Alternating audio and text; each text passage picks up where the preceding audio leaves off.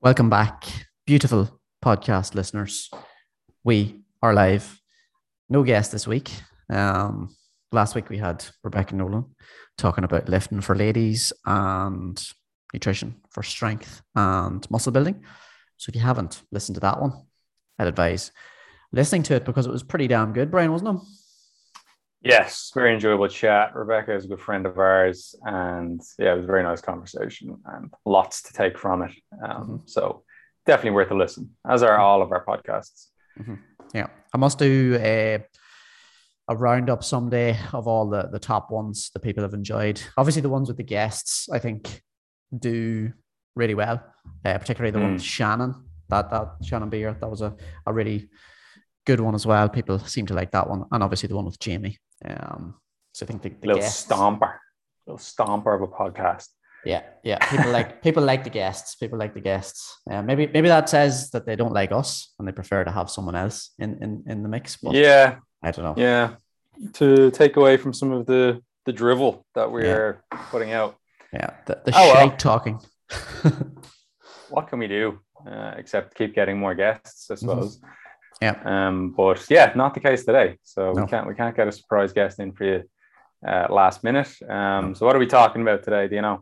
So we're going to talk about some of our favorite books. I put up a post last week on the post was lessons I've learned from mistakes I've made, and it was basically just about how I have read a lot of self-help, self-development, pop psychology books in the past and essentially didn't take much action on them. And that was my problem with them. Obviously, there is some books that are not really that overly helpful or just literally rehashes of concepts from other books. But in that post, then I mentioned that myself and yourself were going to do a podcast on the books, that we have found a lot of value from and that we've found to be pretty damn useful. And people wanted to know more about this. So we're going to chat about some of the books today. We have a list, but we're not going to get through them all today. We have like 5 or 6 that we're going to talk about. And we'll just kind of, I suppose, talk a little bit about the books and why you might want to read them, the concepts inside them, and kind of some of the messages that we've taken from them. Because, I think a lot of these books, would you say, I wouldn't necessarily say that they're life-changing, but a lot of the concepts that you can be exposed to, particularly stoicism, and a lot of the psychology stuff, and any of these books that sort of change the way that you think about the world and yourself and your belief systems, I think these are the ones that really sort of are pretty groundbreaking, and you could potentially argue are life-changing. So these are, I suppose, just our list of highly recommended books. I think that's probably a good summation of them. So yeah, that was a great post that you're referring to, and would echo a lot of my feelings about the self-help book industry at this point as well. Like, I'm very, very sick of it, to be honest. Like, you don't, like, after a certain point, you don't need to really read any more self-help books. It just becomes kind of mental masturbation / procrastination after a certain point, because as you said, you do see the same ideas just rehashed in different ways, which is fine, because like, I think, the time and place in your life when you read a book and your own personal context can matter a lot in terms of what you take from it and what you do with it. So, you see some people argue a lot for, instead of trying to read, all the books, try to find the ones that are really good and read them multiple times. And, in the same way that they say you don't step in the same river twice, you maybe never read the same book twice, really, because it depends, like I said, on where you are in your life. Is this something that like you really needed to hear right now and it really clicked with you, and then you went off and did something with it, and then maybe read it again and it has a different effect on you? But yeah, your message was pretty clear. It's always about the action that you take from these things. And if you spent the 15-20 minutes a day or whatever it is taking action instead of reading another book, you'd probably get a lot further towards what you're trying to accomplish. Now, obviously, that's not to say you shouldn't keep reading new books, but I know I did a Daily Stoic reading challenge, like part of they have some like kind of mini courses and stuff on their website if you're a member. So they have a reading challenge, and part of that like asks you to kind of roughly estimate how many books you have left to read in your life. So mine estimated to be about 2,000 when I did this, which was I don't think it was last year. Maybe it was last year, the year before. So that gives you kind of a finite amount, okay. There is, it may not seem like it right now, but there's somewhat of an opportunity cost for what you read versus what you don't read. So yes, with all that said though, the books that we are going to go through, we have a pretty nice list. As you said, we're not going to get through them all, but yeah, some of these have been quite impactful. But yeah, I definitely agree with you at this point that in that self-help genre, the repackaging of the same ideas, we don't need any more of that. Like me and you personally, I mean, there's kind of different avenues of self-improvement, so it's technically probably in that self-development genre, but it's not really. It's like, how to kind of think better and make better decisions and stuff like that, rather than like how to win at life or overcome XYZ barriers. So yeah, we're going to get into some of the ones that we've been really taken by, and that therefore we'd recommend that people would read. The vast majority on our list we've both read, but not all. There are like there's like a couple of exceptions. I think there's on our list for today, there's only one that you haven't read off my list and one that I haven't read off your list. So yeah, we'll get into it. Would you like to take us away, Dean? Sure. I'll start with one of my books. So I'll start with Man's Search for Meaning, because that's just the first one on the list. So yeah, this is a really, I'd say I've actually never read this. I've listened to it, I'd say probably 4 or 5 times.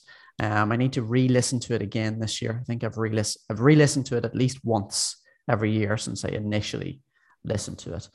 And so this is a book by Viktor Frankl, and he is a psychiatrist he was a Jewish psychiatrist during World War II, and he spent a lot of time in the Nazi concentration camps. And it's a really good book because it gives you such a really clear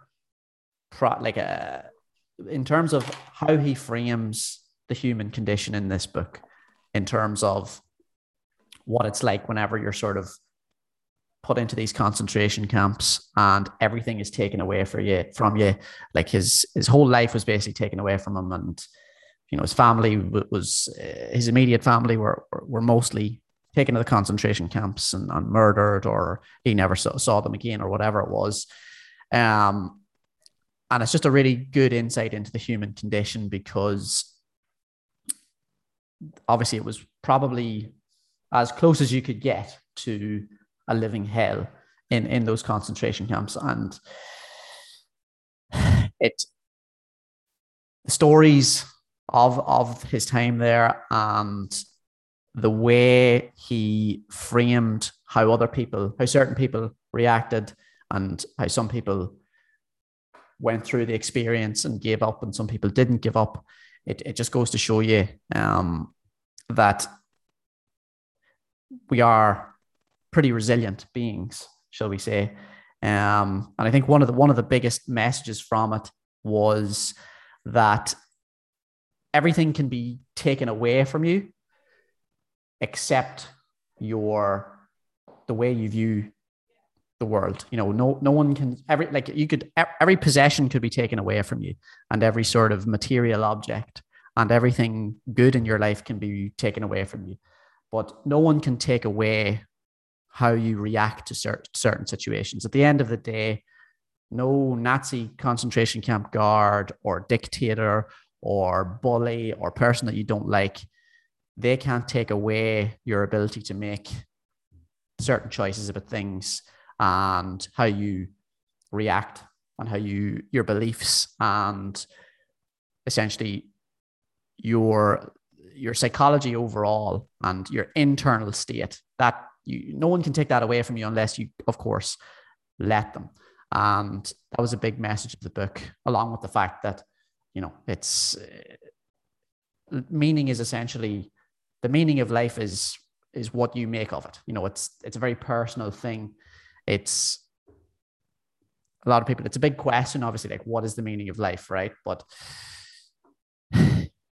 it's all unique to each one of us, and it all just depends on your individual circumstances, and really life is what you make of it, in a sense. And even, as I say, even if all these things that we take for granted, like, as I say, like your material possessions, your car, your house, your laptop, your iPhone, all these different things, they are essentially meaningless, really, in comparison to other parts of your life, such as your family and your spiritual health and how you interact with the world and your purpose. These are the things that are really meaningful. And that's kind of what I took from the book, because it's the stories of the book are just, they're spine tingling, in a sense, because it's like, this really was one of the most horrific experiences that you could imagine putting a human being through. And it's shocking that they got through it. Some people obviously didn't get through the experience, in terms of they gave up. Like a few of the stories mentioned people were just got to the stage where it's just like, no, I'm just going to kill myself, or I'm just going to give up, because there's no point in going through this anymore. There's no light at the end of the tunnel. And, it's like a lot of people would be put in that position, and, you can't, you wouldn't blame them for taking that stance, on it either, because it was so horrible. But yeah, it's a very, in summary, like basically my summary of it is it's a really good window into the human condition, what the definition of meaning, in a sense, and it sort of hyper focuses you into a situation where, right, this is kind of what is important, and this is how we sort of derive meaning from this weird existence that we are all living at the moment. And that was kind of like some of the messages that I took from it, but it's a fantastic book. It's not that long. There are the first part of the book is more so where he talks about the experience of living in the concentration camps and the meaning that he derived from that. And then the last part of the book is where he talks about logotherapy, which is his brand of therapy. So it's a little bit more theoretical, which is still interesting, but I definitely think that first chunk of the book is fucking some powerful stuff, like, Yes, it's a very good summary of the book. As you said, it's one of those. I'm also due to give it another read or listen. I was looking for it there to wave the books in front of the camera, but it turns out I don't actually have a physical copy of it. I don't think. I think I had one and I gave it away. So I don't have one on hand, but yeah, I generally listen to it as well. Like you said, it's very short. The first half is like an account of the concentration camps. And while Viktor Frankl does say, like, there are kind of better accounts of the kind of harrowing nature of life in the camps, and that's not really what his book is about, it still gives you an insight to that. So I think there's a lot of value to be taken from it as well, to put your own life into perspective, where you compare your life to a hell on earth, as you said, like that's about as close as you can get to it. The imagery of life in the concentration camp is one of the things that stands out. Some of the ones that stand out to me is like how many people were crammed into, the sleeping quarters. Yeah, you had to sleep on your side, otherwise there wasn't room, like there wasn't space to lie like flat on your back, and everyone was riddled with lice, and you'd spend a good bit of time before bed grooming each other, trying to get the lice off so that you would try to get a night's sleep and not just be awake all night with lice biting you and then the itch from that and so on and so forth. When he arrives at the camp, and it's all moving very fast, they're getting processed. He's has everything stripped away from him. So they take everything away, take away your name, they take away all your worldly possessions. They don't leave you with anything at all. You just become a number, which is part of the dehumanization process that they're trying to put people through. And he comes through this kind of processing. It's all moving very fast, and then he's like, well, where are my family? And one fella says to him, like, oh, look out there, see that smoke rising from that chimney? That's them now. And it's absolutely chilling. So I definitely appreciate it as a book for putting things into perspective. When you think your life is hard, you can read about accounts that are much, much worse, which I find useful. It's not to invalidate anyone's actual lived experience. If you're having a tough time, you're having a tough time. But personally, I find that helpful to help me keep perspective as I go through my own life. And as you said, it's very much it's a book about in some ways about how, I think it's Nietzsche's quote, isn't it, that he who has a why can bear almost any how. So essentially the having the meaning is what carries people through in a lot of cases. And like you said, you in some cases people just give up because they don't see that light at the end of the tunnel. And I think if I'm not recalling incorrectly, it's like they could tell when someone had given up because they'd no longer be bothered having a smoke, and they just wouldn't get up out of bed, and they just be like, no, this is it. And yeah, the meaning of life, life essentially being meaningless until you give it some meaning yourself. Yeah, that's a big takeaway. Not only from that book, but just in general, in terms of reading things or contemplating the meaning of life. That's something I've come back to a lot as well. So yeah, it's a great book. It's definitely worthy of multiple consumptions. It's probably in my top 5. Yeah, me too. So yeah, okay. I think I don't think I have anything else to say on that. Really, I think you did a really good job of putting all the main points into context for people. Yeah, it's highly recommended read, I think, because it's so short as well. There are some good books out there. It's less than 200 pages. I'm pretty sure.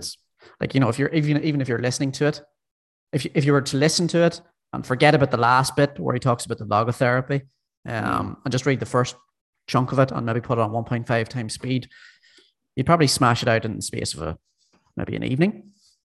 Yeah, or a long drive. Yeah, that'd be an evening or a drive well spent. Yeah. Shall we move on then? Yes. Man's Search for Meaning, Viktor Frankl. Excellent book. Definitely, everybody needs to read that really at some stage. It'd be silly not to. Yeah. So that's our takeaway from that. Sorry, I'm just looking at a quote here I took from another book, which is The Almanac of Naval Ravikant. I like it. It's not exactly relevant, kind of is, but the quote is, "A calm mind, a fit body, and a house full of love. These things can't be bought; they must be earned." It just made me think of that when you're talking about material possessions, which I like. So just since we're talking about books and stuff, so throw that in there. Yeah. So next one we're going to talk about is one of my selection. They're kind of all both of our selections. But Effective Communication Skills, which is not technically a book. It's actually a great course. So the great courses produce a lot of basically university level lectures and content, and often delivered by like actual university professors and so on and so forth. So they've a ton of stuff, but they have their courses for the most part all on Audible, so you can listen to them for a fraction of the price that they would cost you to buy them like direct from the company. So it's great. There's one called Effective Communication Skills. What is the lecturer's name? I'll find it now. But Effective Communication Skills. So it must be listened to. You cannot buy this and read it as a book. But for me, look, I just think that communication is one of the most important skills that any of us humans can have. Like, so for me and you, Dean, with our careers and the importance of communication in the coaching context, right? So we're extra interested in communication, right? But just as human beings, you know, if you can't communicate effectively, you're going to have a tougher time navigating your way through life than if you do have effective communication skills. So I think this is just something that everybody needs to have some sort of handle on if they actually want to be like a good human and live a good life, and kind of reduce friction in their life is probably a good way to put it. Because if you don't have any communication skills, you probably find yourself getting into all sorts of trouble, you know, professional relationships and personal relationships, whatever, you know, if you don't have these skills. So yeah, the professor's name is Dalton Kehoe. It's spelt, I think it's pronounced Kehoe. It's spelled like Kyo would be here. You know, it's Kehoe. So I'm not actually sure how to pronounce it now, because I know there's Kyo's in Dublin. It's a very famous pub, very popular. They have a very pleasant pint of Guinness. Crisps as well. Is there crisps? And that's spelled crisps. There is Kyo's crisps, but they are spelled differently. So like Kyo's in town is spelled Kehoes and not Keoghs, right? So this guy's name is the same, but probably didn't need to spend 2 minutes talking about that. But anyway, yeah. So effective communication skills. It's the most comprehensive and useful resource on communication that I've come across. Because I've read a lot of books on communication, a lot of them good. However, this one just seems to compile them all into one ultimate resource, and it's just fantastic. And it's a lot of it is like quite common sense, but it stands to have so much utility in your life and end up living a much better life as a result of being able to communicate with people effectively. You know, those people are in your life either at a distance or very close up, and you know, arguably the latter is what you really want to care about. Like if you can't communicate well with your very closest loved ones, then you're potentially going to have issues or miss out, whatever. So it's an absolutely class one that, again, it would be in my top 5 resources. You know, let's keep calling them books because it's just easier. But so it'd be in one of my top 5 books for human beings to read, even though it's technically not a book and has to be listened to. Yeah. I haven't listened to all of it, and it was quite a while ago since I did listen to it. But yeah, I would absolutely agree with your sentiments. Like, if you cannot communicate properly, and if you know, we see this with people that have trouble with social cues, you know, even like people say that have like autism, Asperger's, you know, their life is greatly affected because they simply cannot communicate properly in the way that would allow them to essentially achieve their own personal goals and move through life in the way that they want. So like a part of this obviously is developing emotional intelligence. But like, you know, if you are in a job, unless you are like, say, for example, a computer programmer or a Forex trader or something like that, and you just never have to speak to anyone. And even then, like you will have to speak to family members and stuff like that. I think having that sense of how to communicate properly, and how to have some level of emotional intelligence is really, really important, because like we've all met people that are just complete fucking assholes, like, and they just haven't they just haven't a clue how to speak to someone and hold up a proper conversation, and it's just draining, and it's very, very, you don't want to be around them, and it's very, very difficult. But in the same way, we've all met people that are just totally captivating, charismatic individuals that's just like, Jesus, I could talk to this lad all night. Like, even people that are like good at sales, they could sell ice to the Eskimos. It's just, that is such a fundamental skill. And like, I can think of loads of examples even in my life, because obviously I'm from a rural part of Ireland, Monaghan. Like, I would know a lot of older businessmen that could barely even spell their name or do 2 + 2. That's like their academic, general intelligence, IQ is, probably considered quite low, but their charisma, the way they communicate with people, and how that translates over to doing business, even if it may not be totally legal business all the time, shall we say? But they're very successful men in the same fashion, and that's because they're just really good talkers, really good communicators. And I think, as I say, it's essential for any human being to live a good life is to communicate with other human beings, because we're so social. But especially if you're in a helper profession, like I know some coaches probably listen to this, people in healthcare, even people in customer service jobs, anything like that. If you, it's essentially, it's like sleep. If it's bad, you're going to suffer. If it's good, you're going to have a much better time. So yeah, like I'd recommend checking the great courses, Effective Communication Skills out. The great courses overall have some good books as well. Like if you're on Audible, or if you even go to their site, like they have some good stuff on there. But yeah, it's so important to develop these communication skills, because as I say, it's just gonna make your life so much easier, Yeah, definitely. Right, moving on, it is your pick next, Dean, to lead the way. So the next one on the list is The Art of Thinking Clearly, which I'll let you take, because I haven't read it. I will go for the Daily Stoic. And I suppose we can. I have that in front of me. I have, Brian has a nice, beautiful, leathery gold edition. It's so good. If you're on YouTube, you can see it right now. If you're watching this as a clip, it's probably my number one. So I am delighted to have this fancy leather bound version of it. This one is untouched, whereas like my other original copy has all the fucking tabs on it and highlighter everywhere. But this one is staying clean.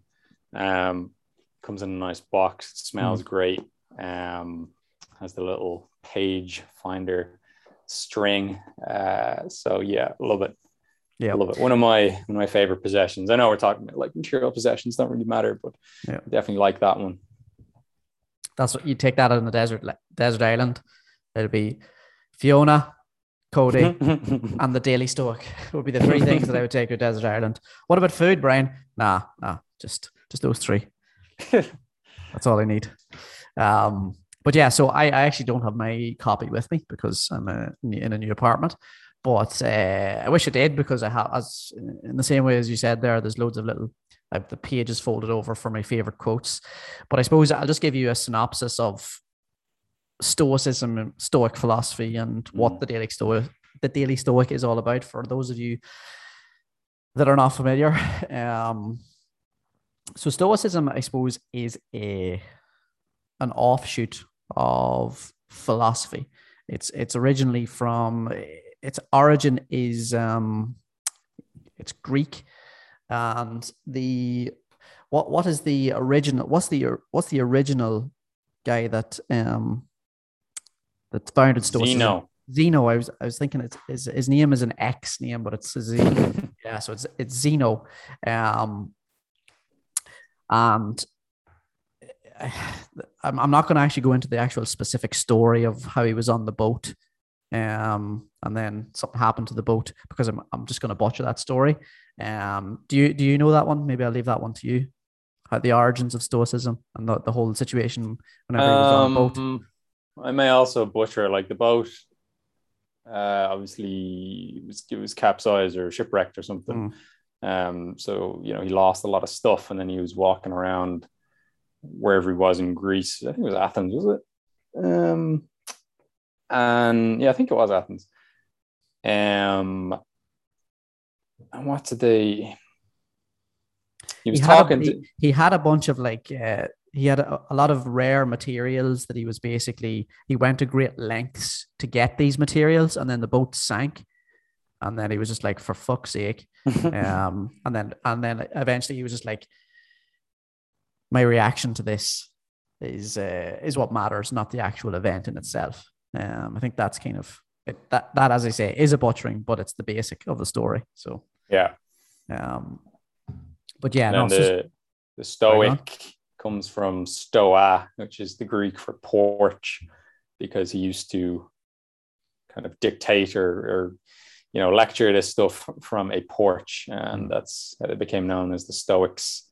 So that's just another kind of fun origin fact. But yes, go on. Let's get into some of the actual meat of it. So yeah, like Stoic philosophy is, as I say, it's an offshoot of these philosophies, these schools of philosophies that originated from ancient Greece, and we obviously take a lot of those teachings with us today, and a lot of big figures throughout history have taken the teachings on board. So, you know, when something survives thousands of years, you know, some lessons and some teachings that it's to be taken seriously, in a sense, you know. But the Daily Stoic, or Stoicism in general, is a philosophy that involves taking a look at your reactions and how you respond to situations, rather than getting overly caught up in events that happen to you. So that's one part of it. And there are obviously different sections, or many different lessons to be taken from it. But that's kind of the main thing that I think of whenever I'm trying to explain Stoicism and Stoic philosophy is to someone. It's a way of life, and it's a framework that you can follow that helps you deal with the adversity in life in a manner that is more conducive to long-term mental health. Because I think, you know, COVID being a really good example of this, we kind of go throughout life and these things happen to us that are out of our control. And what happens to the average person is they get really fucking annoyed. They get really pissed off. They ruminate. They become depressed. They become anxious. And the whole thing with Stoicism is the event itself is meaningless. It's actually, it doesn't, you know, the universe is not out to get you as much as people might think that it is. And some people have these kind of delusions of grandeur about themselves, and this is a problem in itself. But the event and the things that happen to you don't really have much meaning. The meaning is held, and what matters is your reaction to the events. And this is, you know, good things happening to you and bad things happening to you. So I think the thing is, you want to be stoic in response to events.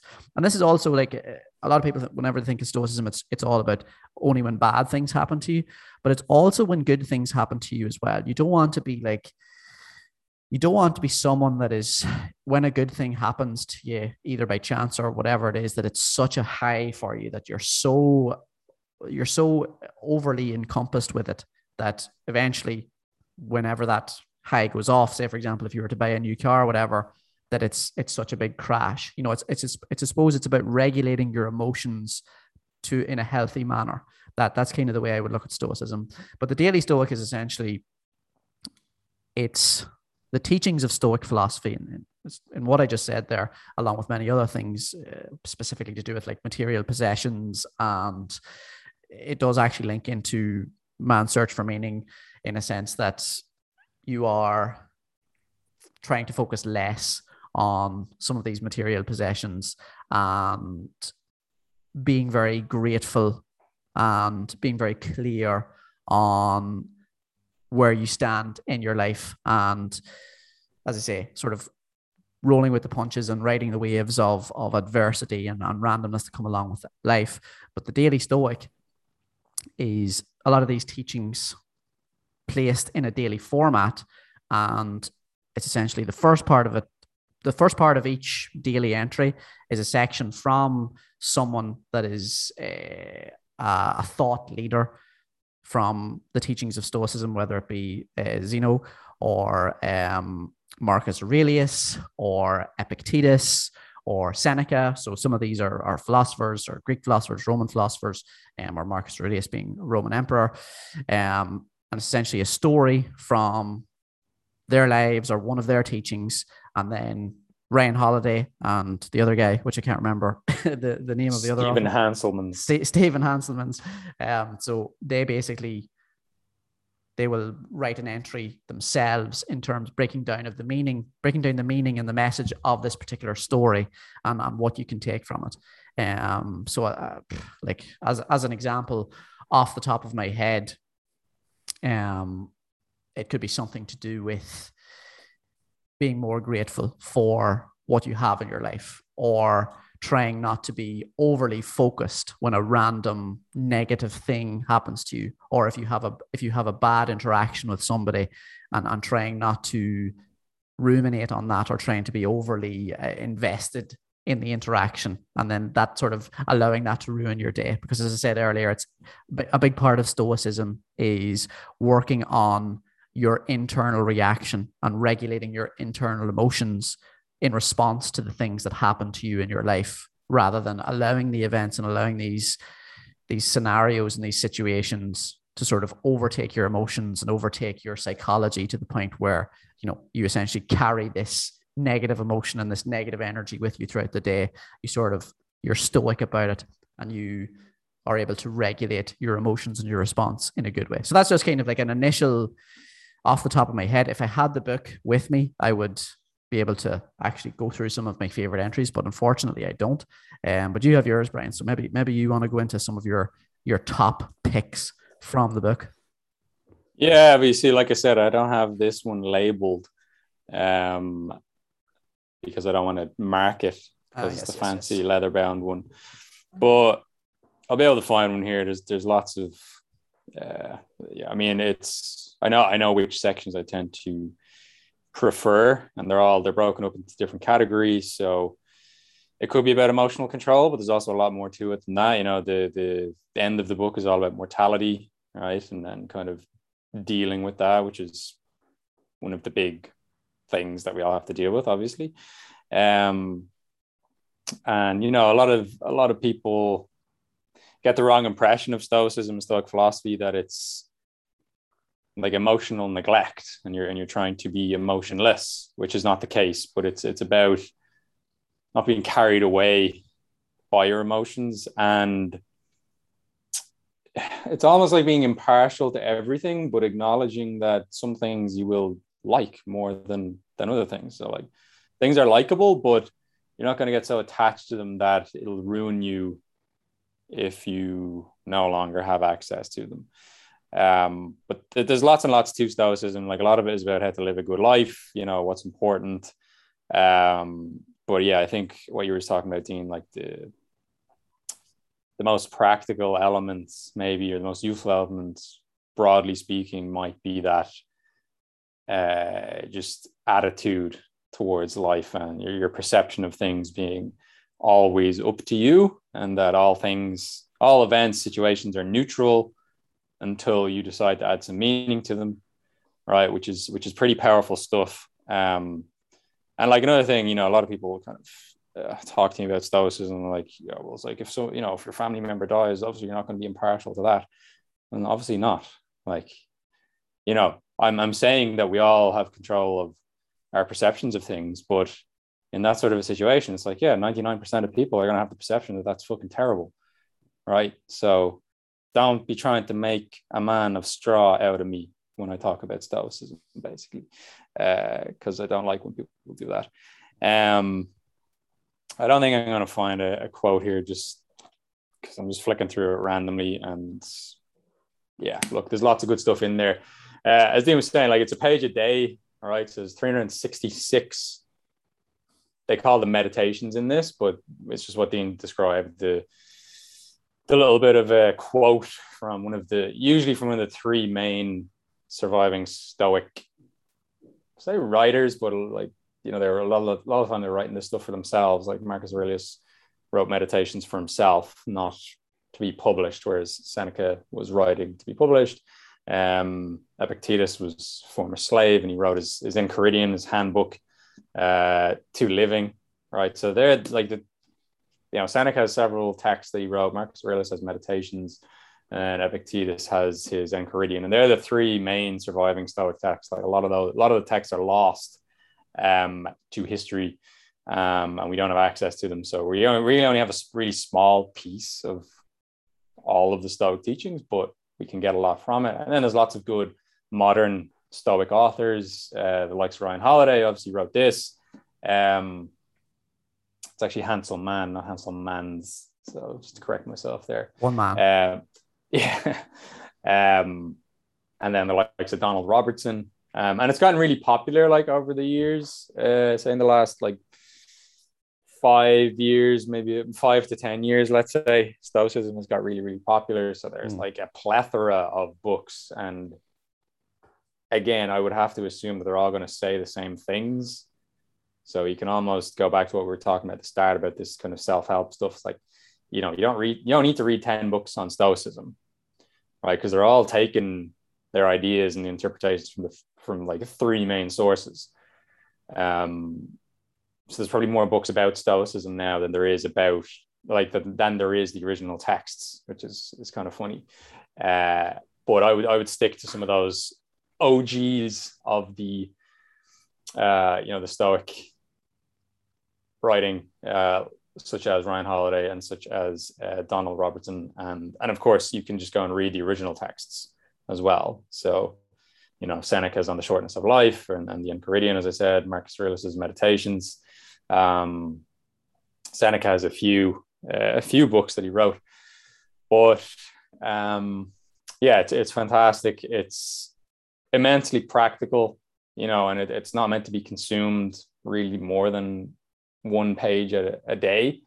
It's just to read it, read the interpretation that goes along with it, you know, so that'll be where the author has some actual teachings from whatever the quote is, or the extract from the original text. And then, you know, you're supposed to kind of mull that over a little bit, try and apply it and try and be practical with it in your life. And just use it as a blueprint for better living. And I think just the way it's formatted makes it so accessible to people, and it's extremely practical. Like people I've lost track of how many people have like seen me post excerpts from the Daily Stoic in my Instagram stories. Actually, I haven't done it in a while, and then I think of it, and then like, oh, what book is that? And then they pick it up, and then so there's like a huge butterfly effect there, where now I'm just seeing it like everywhere, and I'm like, this is deadly. And I definitely enjoy having some part to play in that, and just because it is so immensely practical, and it just resonates with people, and it's easily accessible. You know, all you have to do is read a page a day, right? Everybody can do that. Mm-hmm. Whereas a lot of people may not be, you know, big readers into reading, yet they can still get a lot from a book like this.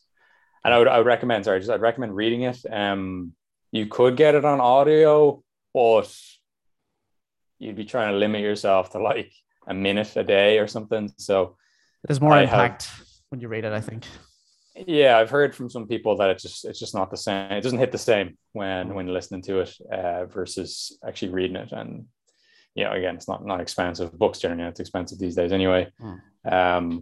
Although one of the books I have by Donald Robertson, you know, the CBT one, and Stoicism, I was looking at that on Amazon because I'm about to go away. I'm trying to Kindleize a lot of the books that I'm reading at the moment, so I have to bring them with me.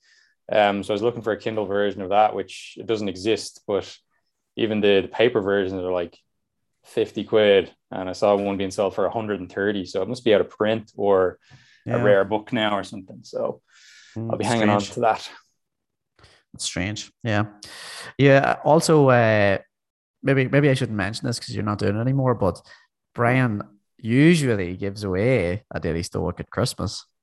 Yeah, I do. Yeah. Oh yeah. Yeah, Sorry. I'll yeah, definitely do that again. Yeah.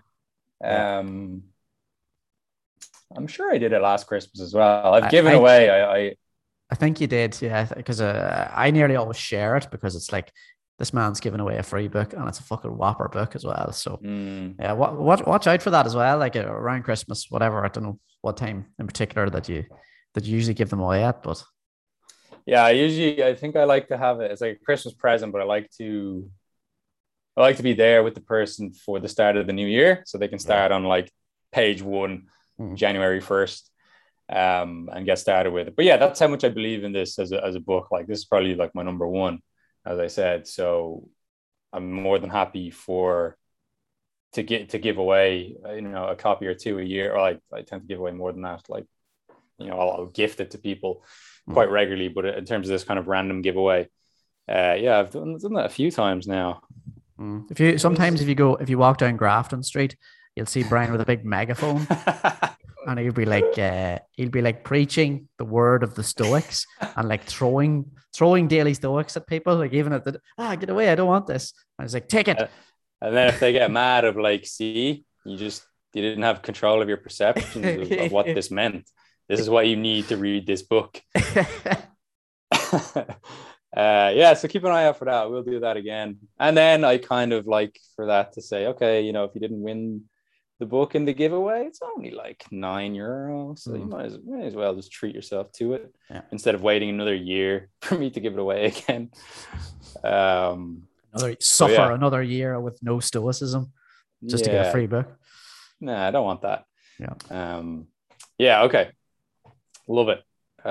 Fantastic book. And moving on, so unless there's anything else you want to add. That was a good point, though. I wouldn't have thought to add about my giveaway. Yeah, okay. Next one then. So The Art of Thinking Clearly by Rolf Dobelli, I think is how you pronounce it. I have it here in front of me. This is the format is actually quite similar to the Daily Stoic, you could argue. So it's many, many very small chapters. I think it's about 80 very short chapters. Let me see here. Like 99 by the looks of it. Yeah, 99 extremely short chapters, right? So you're talking like a page or two per chapter. But the premise of this book is, as the name suggests, The Art of Thinking Clearly. The idea is that it's a book about cognitive biases. So these are errors in our thinking, basically, that can definitely lead us astray. And if I just pick out, I'll pick out one or two here just to exemplify what I mean. But yeah, basically, it's a book. If you read it, you'll become aware of these cognitive errors that we can all be. And this is not like an exhaustive list of these errors either. Like getting 99 of them in there into your awareness is pretty good. But if you're aware of them, you can look out for them, try and avoid them. Leads to better living, better decision making, better thinking overall, right? Which is extremely valuable. So, the first chapter here, and this is definitely like a cognitive bias in itself. It's not recency bias, it's something else, but you remember the first thing and the last thing in a sequence, but generally you forget about the middle. So I'm sure the author has set this up on purpose so that the juicy stuff is at the start, at the end. Mm-hmm. So the recency bias is an example of one of these cognitive errors, and that's when you remember the most recent thing. So that'd be like the last chapter of a book, for example. Here's a really good one. So the sunk cost fallacy, right? Which is, and the example he uses in this book is, him and his wife at the cinema, and the movie is shite. And he's like, after an hour, he's like, I want to leave. This is terrible. Let's go home. And his wife's like, no, we're after paying like $30 for these tickets. So we're going to sit through because we've already invested the money. Okay. But this is an error in thinking because the money is gone, whatever you do. You're not gaining any value from watching this crap movie. Yet, if you left after an hour, you save yourself an hour and you get that hour back, which you may just waste again because of this investment. And this applies to a lot of situations in life. Like you may you got like studies, for example, you may just stick through a degree that you hate, because like, well, I've done a year now, so I may as well do the other 3 or 2 years or whatever. Now, I think there's some value in that. Like, so all this is kind of debatable. It's not going to be black and white, because like if someone is 3.5 years through a 4-year degree, like I don't think it's a sunk cost to say, okay, I'm going to finish it and get the piece of paper, even if I don't intend to do anything with it. It's better to have it than not, right? But you see this in like relationships as well, so like, well, I've invested a lot of time and energy into this person, so even though I feel like the relationship isn't really good, I'm going to stick with them because I've already sunk the time. But you're going to sink more time if you think that way, which you don't have to do. So that's one example. Another one is the survivorship bias, right? And that's a pretty common one. So this is like me and you, Dean, saying, okay, well, Bill Gates and Mark Zuckerberg dropped out of college and they're two of the richest men on the planet. Therefore, if me and you drop out of college, we could potentially be two of the richest men on the planet. But what you don't see is all the other people who dropped out of college and who are not the two richest men on the planet. A lot of people that did not go well for them, but you don't hear about that because they didn't get to that position of status and fame and fortune. So you only hear about the survivors in these situations. You don't, this is what the title of this chapter, why you should visit cemeteries, right? Because there's a lot of failed ventures. And this is in all walks of life. You could say, I want to be an author, right? It's like, but like, how many authors are there out there, and how many of them are, Stephen King kind of level? So you're going to only see the success and you're not going to see the failure, because, people don't go on to talk about how badly they failed in this endeavor, right? You're only going to get the good side. Okay. So it's like the whole book is just all of these different cognitive biases. Like there's one there on reciprocity, the swimmer's body illusion, which is where, like, if I go and do swimming, then I will look like a swimmer, but rather it's people who look like swimmers go into swimming. Yeah. Right. So it's like a selection thing there. So yeah, there's basically just, almost 100 of these different errors in thinking. A lot of them overlap to some extent. But again, this is quite a short read.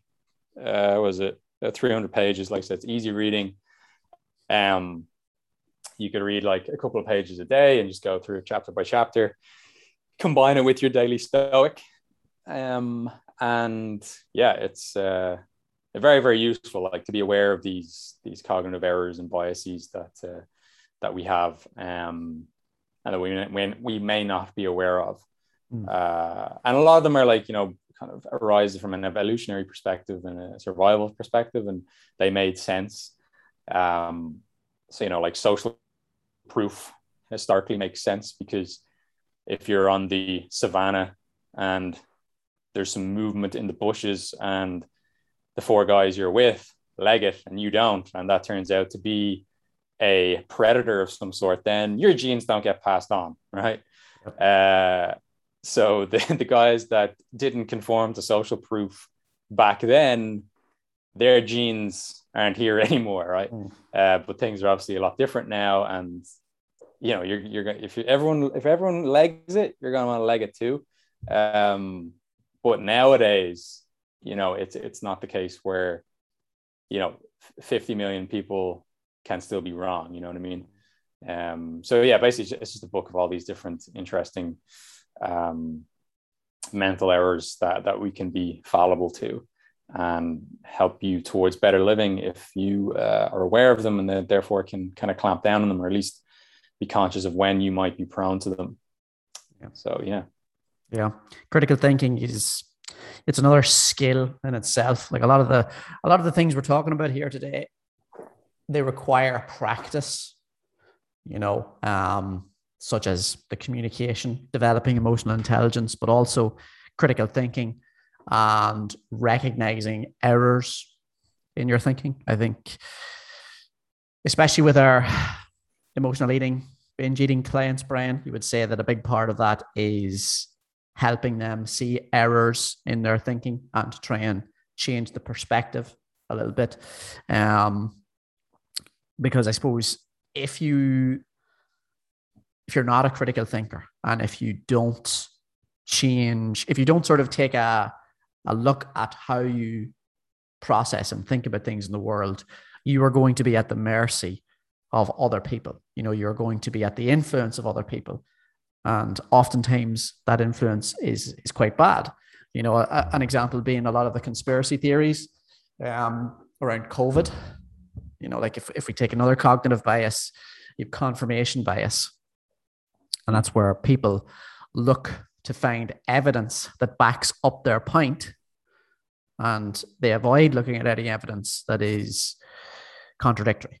So that's why you have these people that are in these Facebook groups, and it's just basically a circle jerk of people that are all, look at this, look at these people that have died because of the vaccines, or look at this evidence that COVID is due to 5G. So it's all these people that are just like confirming each other's biases, and it's essentially it's a confirmation bias orgy in a sense in these Facebook groups. Like, it's just all these people. It's just like, and there's no points that are contrary to what they believe, and there's nothing that's showing them a different perspective, unless they sort of are led down this path to where they strongly believe in these conspiracy theories. And I think a lot of the conspiracy theories are down to errors in thinking, logical fallacies, and just this lack of being able to recognize these errors. Because it's, if you don't do this kind of work, this is the thing, I would go as far as to say that the people that don't do this kind of work, and the people that don't think critically, and the people that don't, if we take, for example, all the books that we've talked about today, because I think we're probably going to have to wrap it up soon, but if you decide not to do this work and you don't improve your communication, you don't try and look at the world from a perspective of, say, Stoic philosophy, or, you sort of, you don't do any of this introspective work, and you don't think critically, what ends up happening is you have this victim mentality. And we see it all the time with people that sort of have this victim mentality, that everything is being done to them, and they feel like they have no control over their life. And that's because of they're not doing this work on themselves. And I think that's a big thing that has helped me, and I'm assuming it's helped you as well, is that these books have shown us how to work on ourselves, and how to work on our thinking and our communication, and how to recognize these errors and make changes and adjust and help us think clearly, and the art of thinking clearly, or think better. And this is kind of where it allows you to make better decisions, and allows you to actually, it actually translates directly over into your life, so that you can end up living a better life. Because, as I say, it's like sleep. If you just let it go and just don't work on it at all, it's going to be shit and you're going to suffer. But if you do the work on it and you actually optimize it and try and make it as good as possible, you're going to reap all the benefits. And it's the same thing with this, because, there's one of the things that I said it wasn't actually that post that was talking about the books, it was a different post, is that everything has a cost, and even indecision, even not making a choice, is still a choice in itself. And oftentimes, if you don't do this work, and if you don't work on yourself, and if you choose not to make these decisions, life will make them for you. And oftentimes it is not going to be made, and it's not going to lead you down a path that you want to lead. And I think that's why these books are so, to us, they have been so influential and so important, because it has allowed us to, at least in part, help us create a life that we want. Obviously, there's things that we're working on all the time, but it's at least going to give you the skills to put you in a good position and in better opportunities, to avoid some of these bad influences and errors that are so common basically from living in modern society. And I think that another thing to note about this is if you do this kind of work on yourself, on your thinking, on your communications, on your emotions, your thoughts, you're going to be in like the top 1% of people, because most people aren't doing this. You're going to be in a position where you're going to have a leg up on everybody else, because nobody else is willing to put the time into this work and making it. Sorry, I'm getting a phone call. Putting the time in and the action and doing the work that's necessary to reap these benefits. Yeah, like imagine going through life being completely at the whims of your emotions and falling afoul of 90 of those 99 cognitive fallacies in those books, or in the Art of Thinking Clearly anyway. It's right away you can see how this could be a blueprint for better living, and just having a legitimate impact on the way you approach your life, isn't it? We have two more on the list for today, Dean. Do you want to? We try and get through them succinctly, because I haven't read 1984, so I'll just let you talk about that. Maybe won't have too much input. Sure. We'll run through them a little bit faster than the other two. So 1984 is a fiction book by George Orwell. It's very timely, shall we say, because it is essentially a chronicle of. So the book was written in 1960 something, or maybe even before that. It was definitely. It's essentially 1984 when he wrote this was in the future, and this was kind of like a chronicle of what a dystopian future could look like if we were to. If life was to go a certain way, and political institutions and the society was to go in a certain way where everything is sort of being controlled by this one entity, right? And I think it paints a really interesting picture of what life could be like should we allow ourselves to become complacent. And essentially it is painting this picture where everything is controlled by this single entity called Big Brother. And it's a total dystopian future where everyone is, you literally, you are being watched 24/7.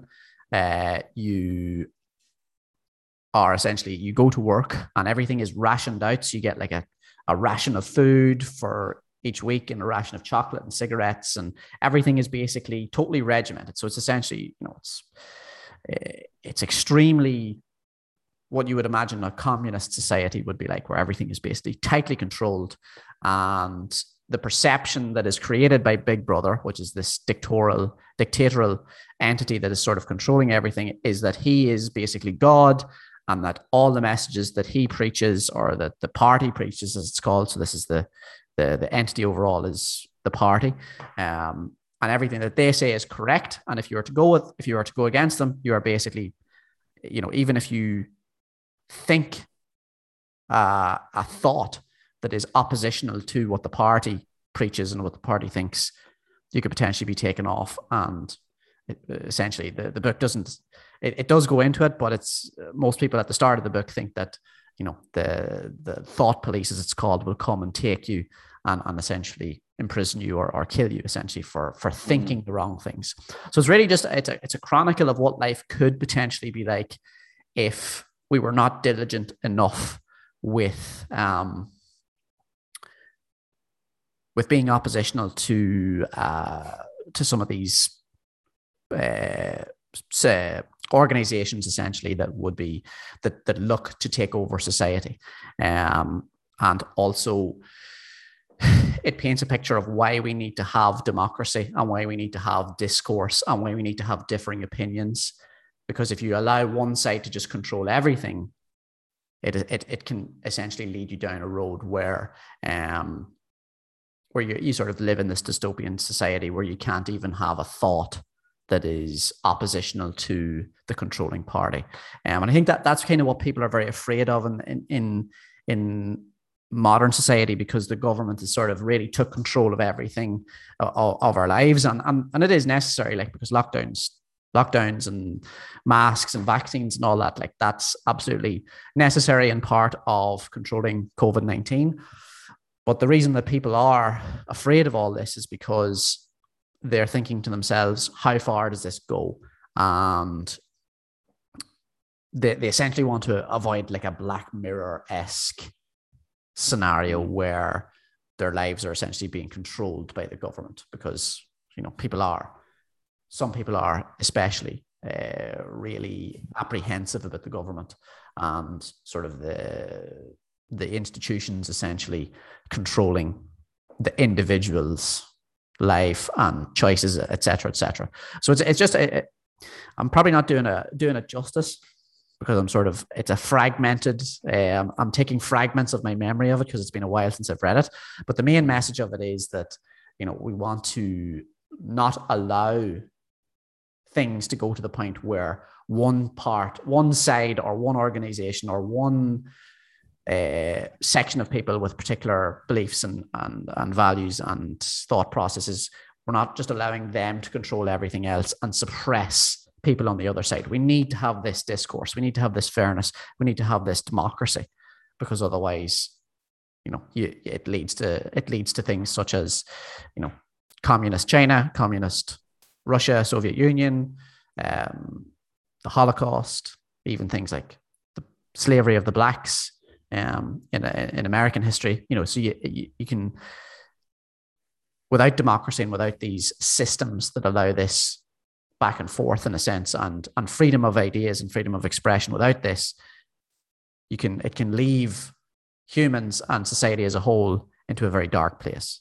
And that's kind of what it's all about. And it's very interesting. And it's not a very long read either. Yeah, wouldn't take you very long to blast through it. And it's a really good story as well. It goes through, it's fictional, as I say, but it's a really nice story. It's not boring or anything like that. But it does sort of paint this picture. And it's very timely, as you say, for what's going on in the world right now. Yeah, I might download that for the old plane. So, and give that a listen while I'm on there. Yeah, so I was kind of aware that was the premise of it. Maybe not that much detail. It sounds like there's a lot of household names and phrases that have their origin in that book. Then, like double speak, double think. Yeah, and Big Brother. Like, is that where that comes from? You know, because that's a household phrase at this point. Yeah, and then a lot of Orwell's writing is a warning against communism, isn't it? I know, at least in the case of Animal Farm and the sounds of it. He was actually he was actually not necessarily, you know, because a lot of people say that he was totally opposed to leftist ideology, when in fact he was really oppositional to many different aspects of both wings of politics. But I think it was more just a stark warning against totalitarian regimes overall, you know, and essentially avoiding the suppression of ideas from the other side. That's kind of a big thing, because it leads to this position where, you know, like, and it happened in real life with, you know, communist Soviet Union, where I think it was like every third person was a government informant. And if you said the wrong thing to the wrong person, you'd be ratted out essentially to the government, and then the government would take you off to the gulag and all that jazz, like, you know. So it's a really, really good book, especially in current times, like. Yeah, and the one on Audible here is narrated by Stephen Fry, so you literally cannot go wrong. Yeah, it's class. What a treat that will be. Okay, let's do the last book in the next 7 minutes. So it'll bring us up to 3:00 on the dot. So the next book is 12 Rules for Life by Mr. Jordan B. Peterson. I suppose, well, I know this was your selection technically, but it would feature well in my own list too. So I'll let you go. I'll let you go ahead on it, because it was your pick. Yeah, give us. Let's not spend too long on it. So, yeah. So I really like Jordan Peterson's ideas and his books. There's some things that he says that I don't agree with, and I think, you know, it's the same thing as we were talking earlier about critical thinking. You shouldn't just wholeheartedly agree with absolutely everything that an author says. You should have some rebuttals to what they say if it doesn't sit well with you, and investigate that. But the big ideas that he talks about in 12 Rules for Life, and then in Beyond Order, 12 More Rules for Life, are really, really good. And they're good tenets for living. So he talks about things like always telling the truth. So trying to be honest in almost every situation. And trying to work on your relationships when they need to be worked on, and not allowing things to fester, and you know, tackling issues that need to be tackled, even if it's tough in the moment, rather than sort of kicking the can down the road and then it erupting into something a lot bigger. So that's another one. Simple things, even like he talks about making your bed and keeping a tidy room in your house, and making one room in your house as beautiful as possible, and how a lot of these very simplistic things that people don't think about and people don't matter, actually matter quite a lot, because they are representative of keeping good mental health and keeping strong mental health overall. Even simple things like, there was another one from his 12 Rules for Life, was if you see a cat on the street, you should pet it. And that's simply about living in the moment and appreciating the very small things in life. And these are all things that are really important, I think, even though they may seem minuscule, but when it comes to human psychology and having good mental health, they all do matter. And that's basically what his 12 Rules for Life is about. And what his second book is about is these little rules that you can follow to, say, lead a good life and work on yourself and develop a good capacity for thinking, and to appreciate some of the smaller things in life, and how they can be part of a good existence, in a sense. Yeah, nice one. Very succinct. So yeah, like, for people who don't know, maybe Jordan Peterson is a professor. I don't know if he's a professor. He's a clinical psychologist. Used to lecture in a university in Toronto. So like, he has a lot of insight into that mental health space, right? So that's his background. Has his own struggles with mental health, as he talks about a lot in Beyond Order. Well, yeah, I think like what this does, and like what a lot of these other books on our list do, is if you ask yourself, you know, what are my guidelines for living my life?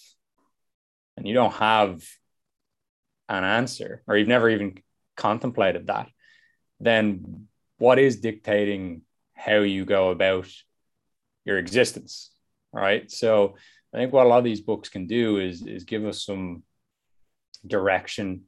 It's potentially going into a shop that sells compasses, and you have the ability to get some insight from all these different compasses in terms of what direction you might want to do things in. So, you know, 12 Rules for Life, you know, they're guiding principles in a lot of ways that you can implement and say, look, this is reasonably tried and tested, coming from a good resource. I'm going to try this and see how I get along with it, and how it aligns with living a good life. So, because if you don't have any principles for living, then, like I said, what are you being guided by? Is it just impulse? Is it literally just what you feel like in the moment? What is it? And is it, once you do that bit of self-assessment and introspection, are you doing things in accordance with how you like to be doing things? And, you know, how does your life look versus how you'd like it to look. So I think as a very broad, from a very broad perspective, that's what a lot of these materials can offer us, is how to live a better life. Because like I said, if you don't have any principles, then look, try on someone else's for size and see how that goes. See how it resonates for you. See how that works for you. And then, you can adjust and tweak things as you go along, right? Keep exposing yourself to different compasses, and to continue with my analogy here, and see which one, you kind of want to take with you long term, and go from there. I think that's a lot of what can be accomplished here by, reading books, and obviously reading good books, maybe in this sort of genre. But, our list is kind of, it's not all like single genre. Like, it's not all just like self-help or personal development. It's, as we'll get to in the other, we'll have to do a few episodes on this, I think. But yeah, I think we'll leave that there for now. I hope people enjoyed that. I hope it was somewhat useful, even though we had no guest. Hope we could rescue your attention ourselves, and you'll take something from this, potentially go and read some of these books. Keep an eye out for my Daily Stoic giveaway, which is going to be coming up soon. I think, unless you have anything else you want to add, Dean, I will close us out. Yeah. No, that's all good. Really good summary there of kind of the big ideas and why you would want to read these books in the first place. It's just about living a better life. So absolutely agree with you. But like if somebody, so just on the note of the Daily Stoic as well, get you giving this away, how is an individual listening to this going to, like, how are they gonna find out where to go, or how to enter the competition, or like, how do they contact us? Yeah, well, so coincidentally, Dean, the giveaway I always do through Instagram, which is my main social media outlet that I use, which is at Brian O'Hengisa. I'm sure you will have that in the show notes for people to find that. So yeah, I will be doing the giveaway usually through my Instagram stories. So you'll actually have to watch those in order to see when the giveaway is going down. But hopefully you take something from the other content that I put out there, because if you weren't aware, you and I, Dean, are both nutrition coaches online. We work for a company called Triage Method, which is a larger online coaching and personal training company, along with providing a huge amount of educational resources, such as the Coach's Corner for professionals or just very enthusiastic, lay people who just want to improve their knowledge on training and nutrition and so on. But most of what we do is nutrition coaching one-to-one in an online capacity. So if you want to find out more about that, you can go to triagemethod.com/nutrition-coaching, or just triagemethod.com, and you can see the different tabs and different things that we do there. Check out Triage Method on Instagram. Check out Dean's Instagram. I don't know off the top of my heart. It's something off the top of my head, I should say. It's something to do with Dean McAloon. I'm not sure where the dots are, so I'll let you take that in a second. Dean McAloon. Okay, that's pretty easy then. Okay, Dean McAloon. I'll remember that in future. So yeah, you can find us there. You can find the other coaches in Triage Method: Gary, Paddy, Shane, Nicola. You can find them through the Triage Method Instagram. And look, if you want to contact us about anything in relation to health, fitness, this podcast, what we just talked about, because this is not really in the space of nutrition and health, but it's something that we hope is useful, and it's a big part of our interests as well.